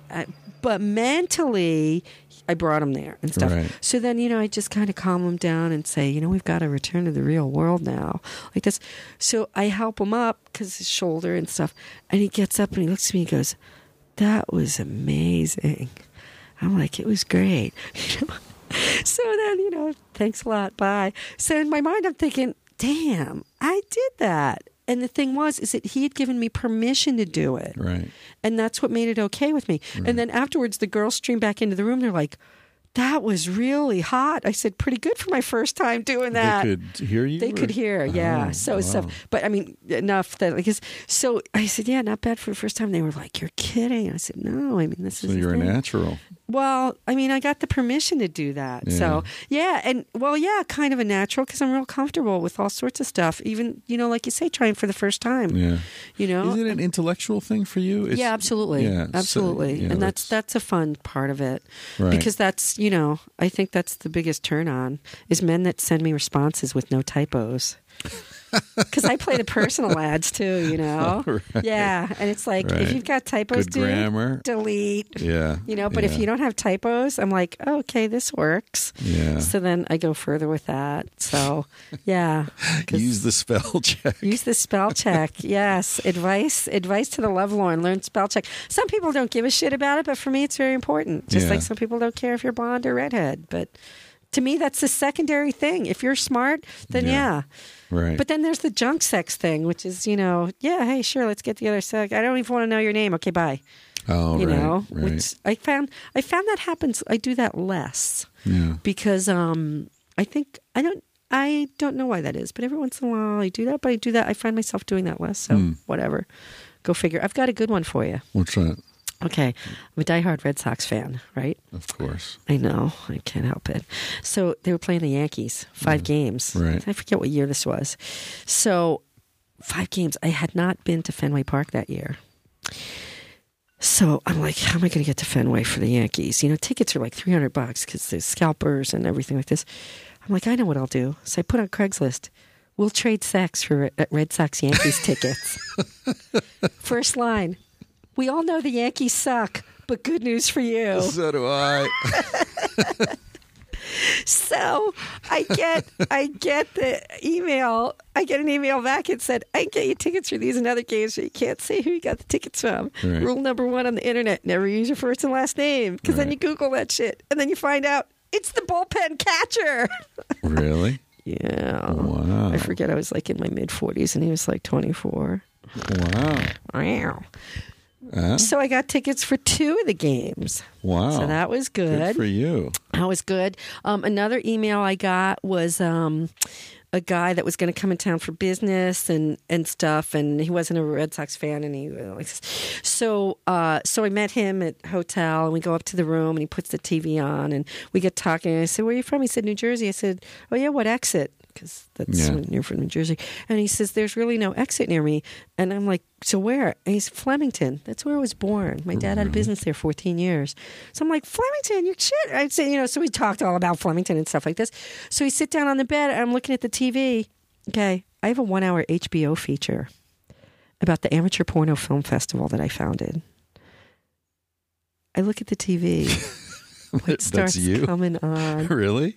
I'm like, what are the fucking odds of that? How come I can't win the lottery? Yeah. And I look, and I cover my mouth, and I point at the TV, and he looks, he goes, oh my God, that's you. I'm like, yeah, I know. It was like, shit, totally outed on that one. Wow. So, yeah. Double outed. Totally. Yeah. So we had a good time. And these 2 guys, I'm still friends with them. We still email every once in a while. That's hey, how's great. it going? Right. Christmas cards. Yeah, just about, and stuff. So that was pretty cool. And then this other guy after gets in touch with me. He's like, well, I can't give you tickets for these, but I have some other games and stuff. So I ended up fucking him to see the Kansas City Royals. I'm thinking, dude, you should have been a hand job with spit. Someone else's spit. I'm like, man, I fucking put out for the Yankees for Kansas City. No. Here's a jack pack for you, pal. So yeah, and I had to like be his date for the game too. That was like awful. But I saw baseball and I saw the Red Sox in Fenway Park. So what can I say? So yeah. So that's it's a commodity. That's one thing I did learn. Right. When you're a call girl, you recognize the value of it. Sure. And I don't give that shit away unless I feel like it. So I mean, as in like on a date or something. Right. It's funny. I came up with one the other night. Once they find out you're in the sex business and everything like this, guys, they just want to talk, like this. And it's like, yeah, okay, I know, but there's a lot more there and stuff. So this one guy, and so of course he wanted to get together after, and we're going out, and I felt like nothing towards him. And then it's always difficult. How do you say that to somebody? Yeah, sure. And I came up with a line that I'm like, I'm freaking using this line all the time. I said, now's that awkward moment. And that was the perfect line to break the ice of, all I had to say was, now's that awkward moment. And he totally got it. Like that, how do I say goodbye and say bye? You know, that type of thing. Yeah. So I might use that line again if I need it. Because it was good. Because that's always a tricky one. You know, how do you say, you know what, there's really kind of nothing there? The thing is, I think it would be great if men received more education on how to recognize when there's nothing there, so that awkward moment doesn't even have to happen. Because I think they can often get into a downward spiral, right? Where on some level, the guy knows there's nothing there, but he doesn't care. He's trying to, he's in denial over that fact. And so then you force the woman to say it, which is a blow to the ego, which then makes the denial more intense, you know? I think so. And it's been a few times the guy says, oh, do you want to get together again? And I don't know if that's so much saying that way. Well, that's more, I think that's better than like going for a kiss or something, or grab, put his arm around you, whatever the move is physically, that's as opposed to communicative. But I mean, maybe I'm wrong, but my sense is that women, I know there is research that shows that women are much better at assessing whether or not someone's attracted to them, than men are. Uh-huh. Men tend to wildly overestimate women's flirtatiousness or whatever. Like if a woman's halfway friendly, they think like she wants to go to bed with them. Right. And I guess probably just because women grow up sort of fielding that sort of stuff much more often than most men do, they get a lot better at assessing what's going on. Sure could be. It's funny because what you were saying about these assumptions and things, my store, or just kind of in general, a lot of people think that if you work in a sex toy store that you want to have sex with your customers. Yeah. Because you're in a sex toy. Why else would you be here? Right. And it's really funny because I don't think that happens so much with men that work in sex toy stores. Like they want to have all the girls fun. Yeah. I don't think that's so much of an issue, but a woman that works in one, and I actually have a real personal boundary is I don't have sex with customers. Right. You know why? Why? Because the customer always comes first. Oh, no. I told that one to my dad. He was like, that's a real good one, Kim. I love my job. I actually do a whole show. Uh-huh. I'll be back on Saturday. Yeah, I do a stand-up. I call it pervert stand-up comedy. It's like Tony and Tina's wedding. That people. No, Tony and Tina's wedding. What it is that the audience is our guests at an Italian wedding. Uh-huh. So you're part of it, and there's a reception, so it's dinner theater. Oh, I see. But there's the characters that intermingle with you, and it's all improv and things like that. So I do that with a home toy party, home toy party. So it's Kim Ayer's home sex toy party, and it's a theater piece. Oh, right. And there's a ton of education in it, and I actually sell the toys too from grandopening.com. So it's a lot of fun, and it's improv, and it's a lot of information. Did you broadcast it? No. It's a theater piece. So yeah, I actually have to like go and film it and things like that. Yeah. But it's great fun because it's different. It's different than a home party company presentation. If anybody, as I'm sure tons of people that are listening to this have been to home parties, home sex toy parties, they only go so far. Like you will never hear about fisting in a home toy party company. You're starting to hear about strap-ons, but you'll never hear about the hardcore stuff. My show kind of goes all the way. You go there, huh? Yeah, which is great fun. So I wanted there's some things I wanted to consult you about as an expert in sort of sexual technology and that, because I did a podcast the other night with Daniele Bolelli. I did his podcast called The Drunken Taoist. He's an interesting guy. He's a historian and a martial arts expert and just sort of a, free thinking. Anyway, we got onto the topic of sex dolls. And he's really excited about sex dolls. He thinks that this is going to be a great leap forward for humanity, and it's going to make quality of life better for everyone. Because it will remove that awkward moment that you're talking about. It takes that out of the equation, and it's a matter of perspective. But I mean, I think we're going there for sure. It seems we're on the cusp of this whole virtual reality. Leap. In fact, an hour ago, I was downstairs getting ready for you to come, and someone sent me a link to a video. It's a music video. I can't remember what it's called right now, but it's this kid who's masturbating, and then all these virtual women appear in the video, and it's really wild. I mean, you the camera angle sort of circles around inside the woman's head, and you see him through her eyes, and then there's this huge woman, and he's like, he could crawl into her vagina, and there's this whole bizarre thing going on, and we're like one step away from being that kid. I think last night I was on at a taping of a thing called Harmontown. Do you know who Dan Harmon is? He created a show called Community. Oh, right. Okay. And so he does this thing, live taping of his podcast, where a friend of mine was one of the guests.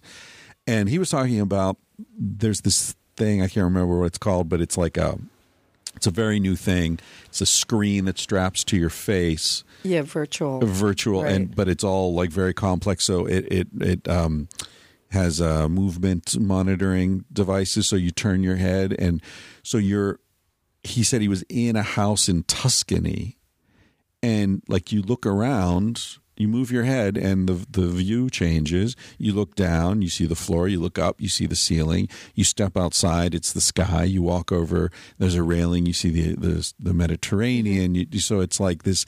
You're immersed, and he said within 30 seconds you are there. And he said it's still low resolution. It still doesn't have depth of field. Well, no, it has depth of field, but it doesn't have the what did he call it? Sensors of how close you are to something. You know what I mean? So the wall's there. You walk toward the wall, and you move your head in, and the wall should get a little closer, but it doesn't because you haven't taken steps or something.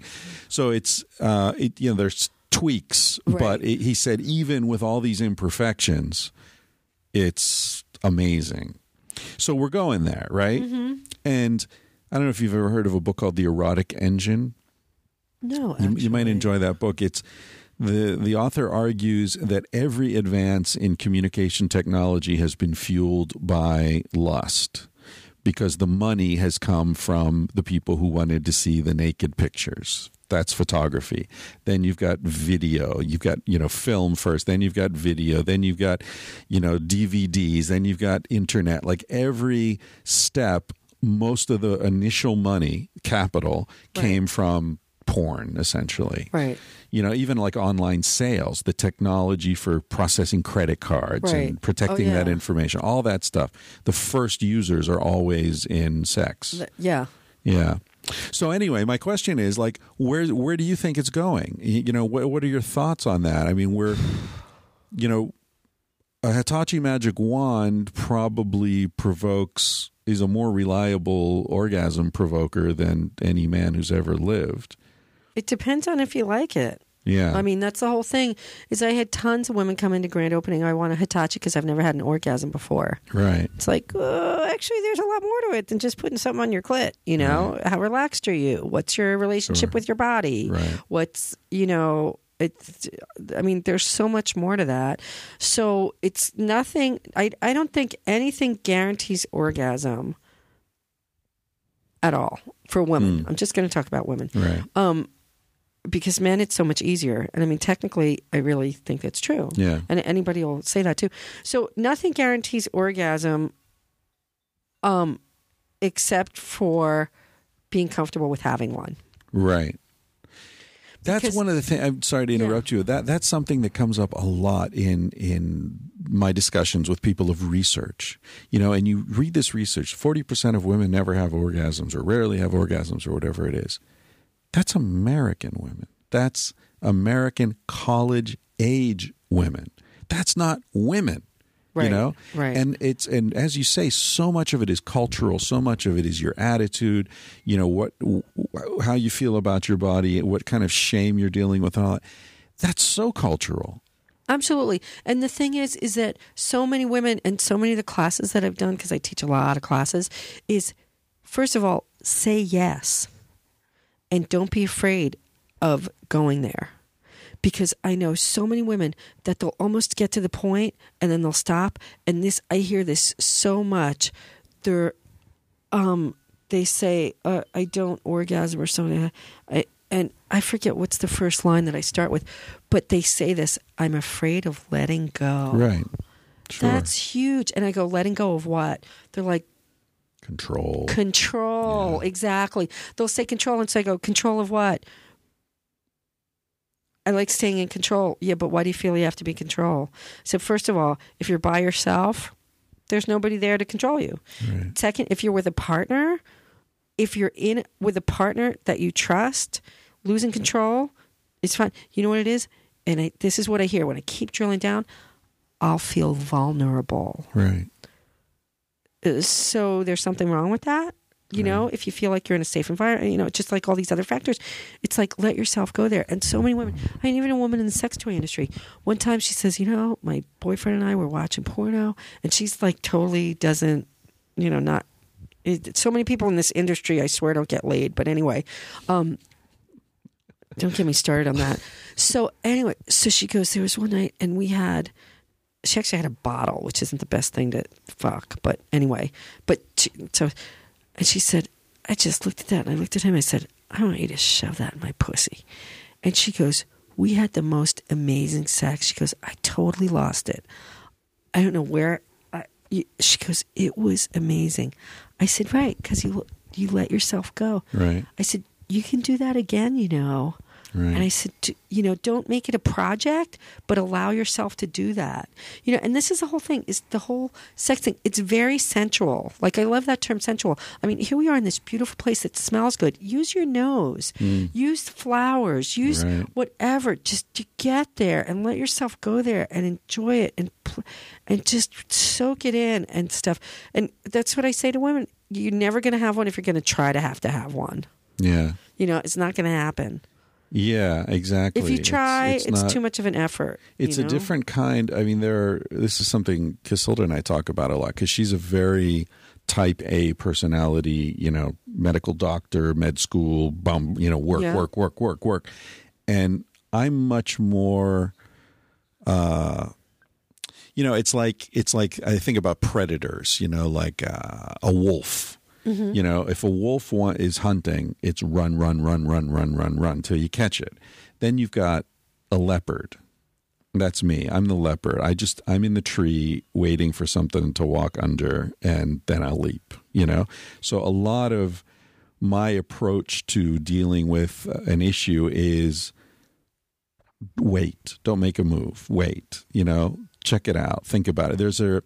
I guess what I'm trying to say is, like, there's an active approach to things and another approach that's not passive, because it's focused and it's not about effort, or it's a different sort of effort. It's an internal effort or a silent effort or something.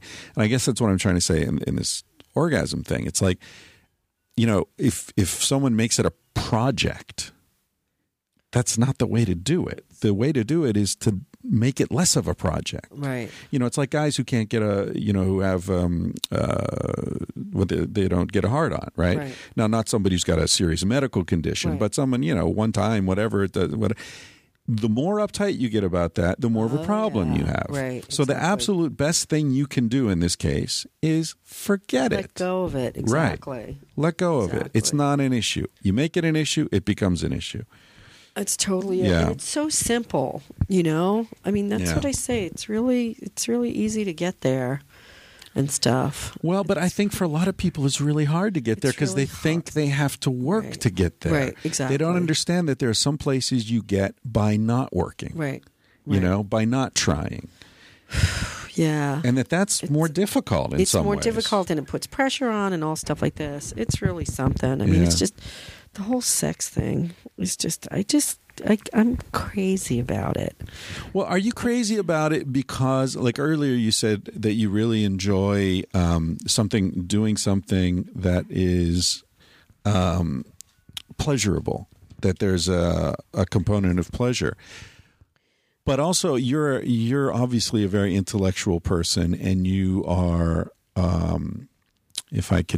if you allow me to define you these ways, I think you're a bit of a revolutionary. Yeah. And you don't like being told what to do or what to feel or so on.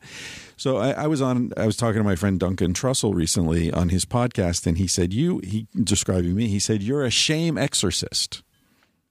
That's a great way to put it. Yeah, I really like that title, and I sense that in you as well. Absolutely. Like you are disgusted by shame, and your mission in some ways is to expose how destructive and false shame is. Right, and that's what one of my phrases is, I care what you think about, but I don't care what you think about me.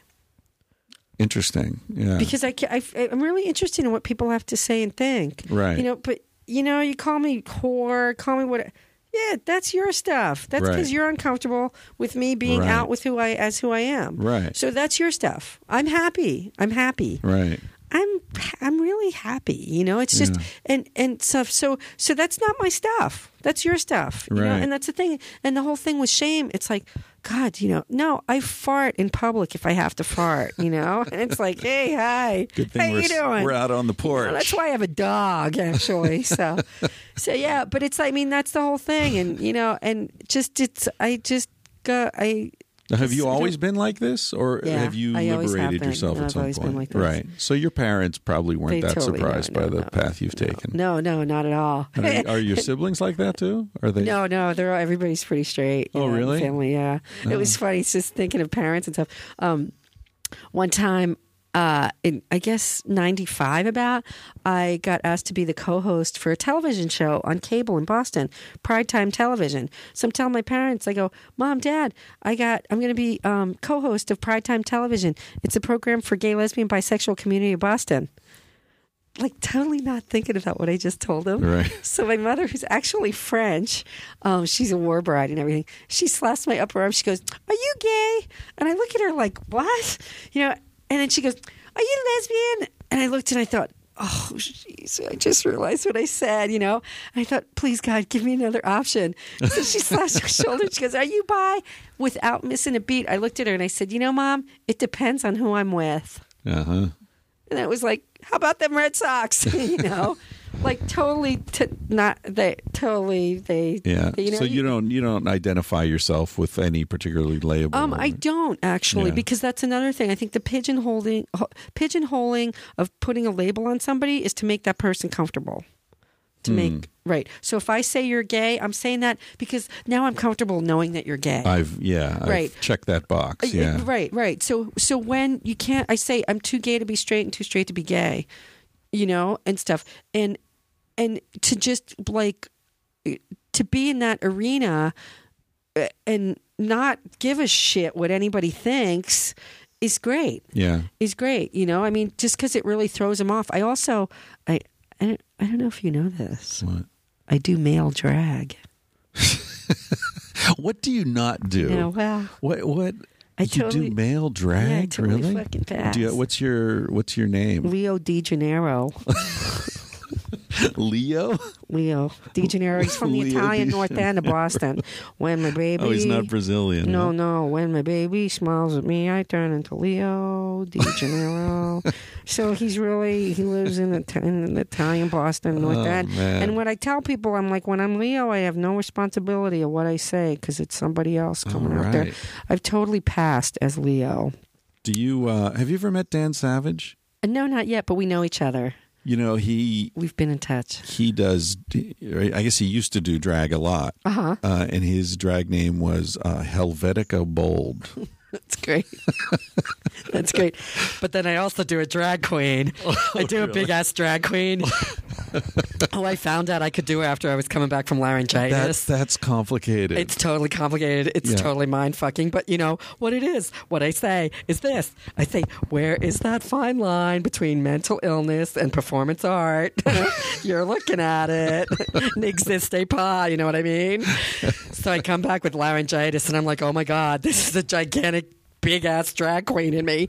So, every drag queen's got to have a perfect name. So my perfect name, okay, Fontina is my name, F-O-N, apostrophe capital T-I-N-A, and my last name, Fromage.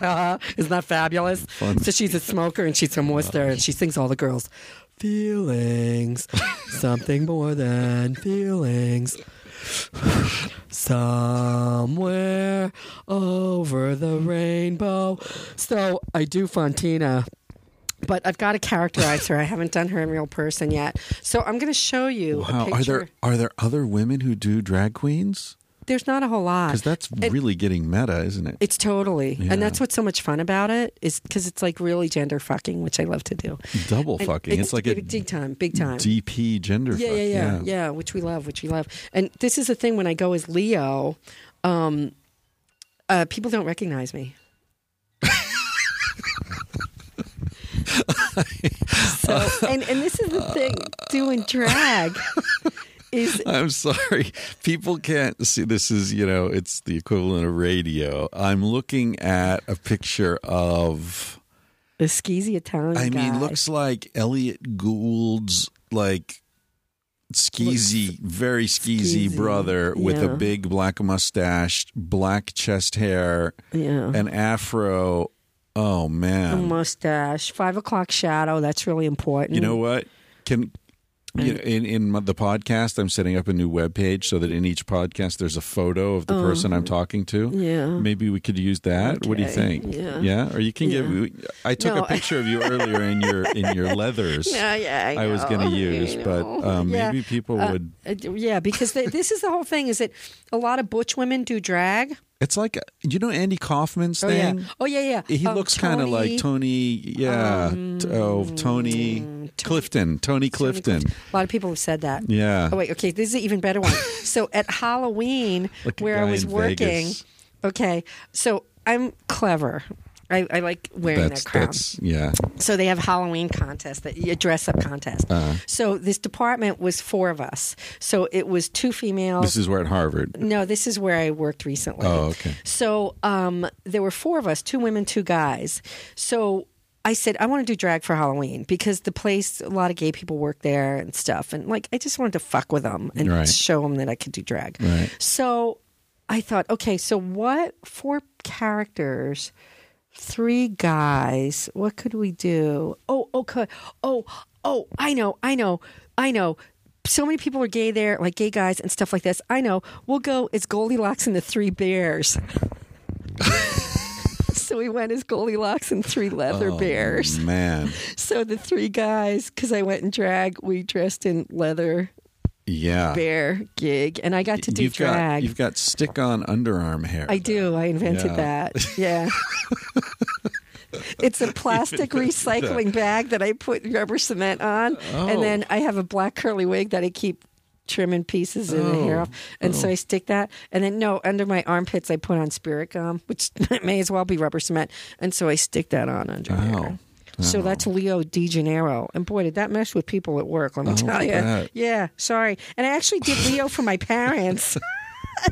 Really? I said, Mom, Dad, you want to see what I'm doing for fun? I've been doing it since 95. So wow, you and Leo go way back. Yeah, we go way back. Yeah. So I'm like, Mom, Dad, you want to see what I'm doing for fun? And they both roll their eyes. And I go upstairs and I come back as Leo.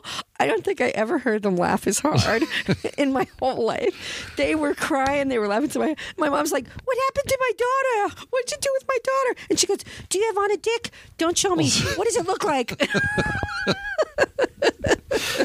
What a trip. So, yes, I've always kept them guessing. And just, that's like... I was in a bear bar. I've only been in one bear bar in my life. Oh, really? And Dan Savage took me there. Oh, great. Yeah, in New York. It was Dan Savage. In New York? Yeah. It's probably the Eagle. They're all called the Eagle. Are they? I don't know. It was on... Whenever you see a bar... the West Village. Yeah. Whenever you see a bar and it's called the Eagle, it's the gay bar. That's it. That's it in every city. In San Francisco, I remember one called the White Swallow on Market. Where did what? I don't get it. Yeah, it had a picture of a bird. No doubt. Yeah, just to throw off the breeders. That's it, exactly. So, yeah. Wow. So it's fun stuff. So, so I've done tons of shit. There's another thing I haven't showed you. I'm going to strip out of my top button of my shirt. Don't be alarmed. Don't worry. Right.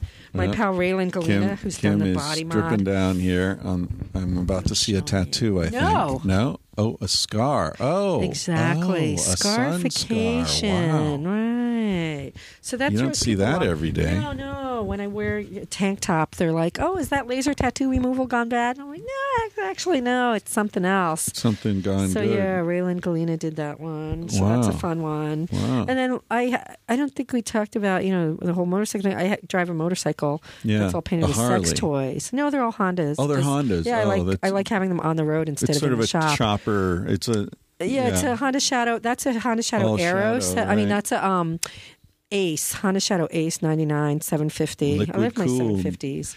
Yeah, And I then like it's a good 750 size, too. not It's a too big, good not too small. size, yeah. And so the Big Vibe motorcycle, which actually has its own Facebook page because so many people take pictures. That's right. I saw that when I Googled you. Exactly. Yeah, it's got dildos stuck on it and stuff. It was hand painted. My friend Robin painted it.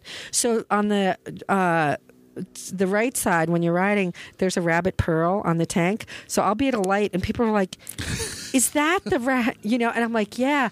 I always get this. They go, "But you look so normal." God, you know what? I met Peter Gabriel a couple of weeks ago when I was at TED. And we were chatting because they're taking a group picture, and we were next to each other, and we were chatting for a while. We actually have a friend in common, a guy he went to high school with. I met in Spain. Anyway, we were talking about that, and after a while, I said to him, I said, "Man, I just have to say, you seem really normal for someone who's been in the public eye for so long." And I meant it as I meant it as a compliment, like you've held your shit together, But I could see in his eyes that he was kind of disappointed that I said he was normal. He's like, "What do I have to do to not be normal?" Right. It's a funny thing. But it is, yeah. I mean, that sort of you look so normal. egolessness for someone who stands in front of 30,000 screaming people regularly. Yeah. That's a fucking accomplishment. It is to be. Well, define normal, but to be a regular person. Well, to be able to just chat with me about some guy he went to high school with, without like were you like rolling going his eyes? inside? No. And see, that's the thing. When I meet someone who's very famous, which doesn't happen that often, but when I do, or super rich, or super beautiful, or super whatever. My feeling is like, well, who cares? I'm not reacting to that. I'm reacting to whatever you're showing me about yourself. And what he was showing me about himself was, hey, he's just a regular nice guy. Exactly. And that's fucking beautiful. Right. Just like if you meet a supermodel who doesn't act like a fucking supermodel, like that's a beautiful thing. Exactly. More beautiful than her, whatever. Exactly. And that's what, because with Harvard and a whole bunch of other things. Right. It's like, hey, how you doing? Great fan. And hey, how about them Red Sox? I mean, that type of thing.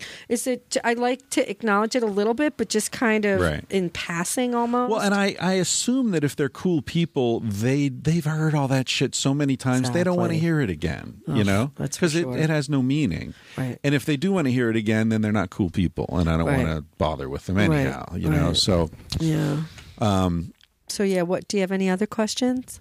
I mean, gosh. Well, you're so guarded. I mean, it's really hard to get you to talk about things. I don't like telling people what I've done. Yeah, because I'm so ashamed. Yeah. No, but I think we've gone way over worn out the batteries. I have to be careful. Oh, actually, I do have to be careful about that, because if the battery dies, we lose everything. We flatline. Yeah. Oh, we don't want to do that. Let me Speaking thank of batteries, you very quickly. I used to work for Duracell in the technical library. Really? Yeah, technical research library. And for 7 years, I was a commercial artist, and I designed logos and lettering for shoe insoles.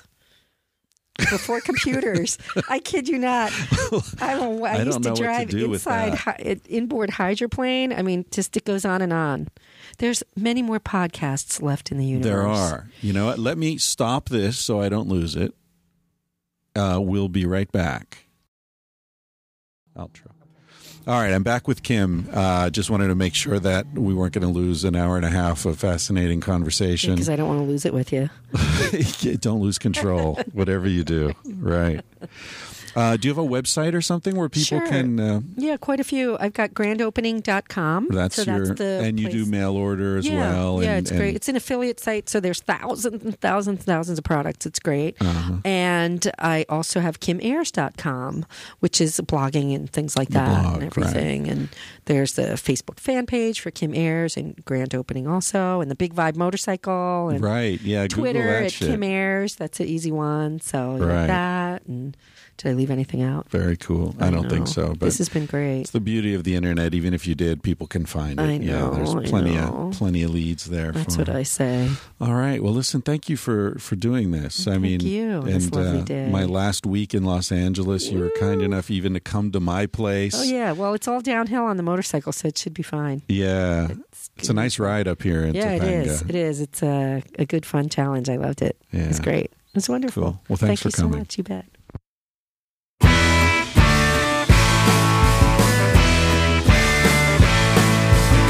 He said, baby, what's the big deal? Feel what you wanna feel. Say what you wanna say. You're gonna die one day. For example, I could kiss you just because I want to. What's the difference if you turn away? I'm gonna die one day. Why do you waste your time? Think about your reputation, trying to meet an expectation, wondering what they're gonna say. When everyone you ever known said it for a headstone. I don't wanna give the end away, but we're gonna die one day. Your body is an animal, doesn't ask for much. A little music and a soft touch. Why don't you let it out to play? Your heart is in a bird cage, singing in your chest. You wanna shut it up or give it a rest. You're gonna die one day. Why do we waste our time? Think about an obligation, running from a confrontation, wondering what we ought to say. When everyone we ever known said for a headstone. I don't wanna give the end away, but we're gonna die one day. We're gonna die one day. We're gonna die one day. So baby, what's the big deal? If you wanna be free, say what you wanna feel. Spend the night with me. I'm gonna take you up in my arms. And if we must go down, we'll go singing to the smoke alarms. We'll dance into the ground.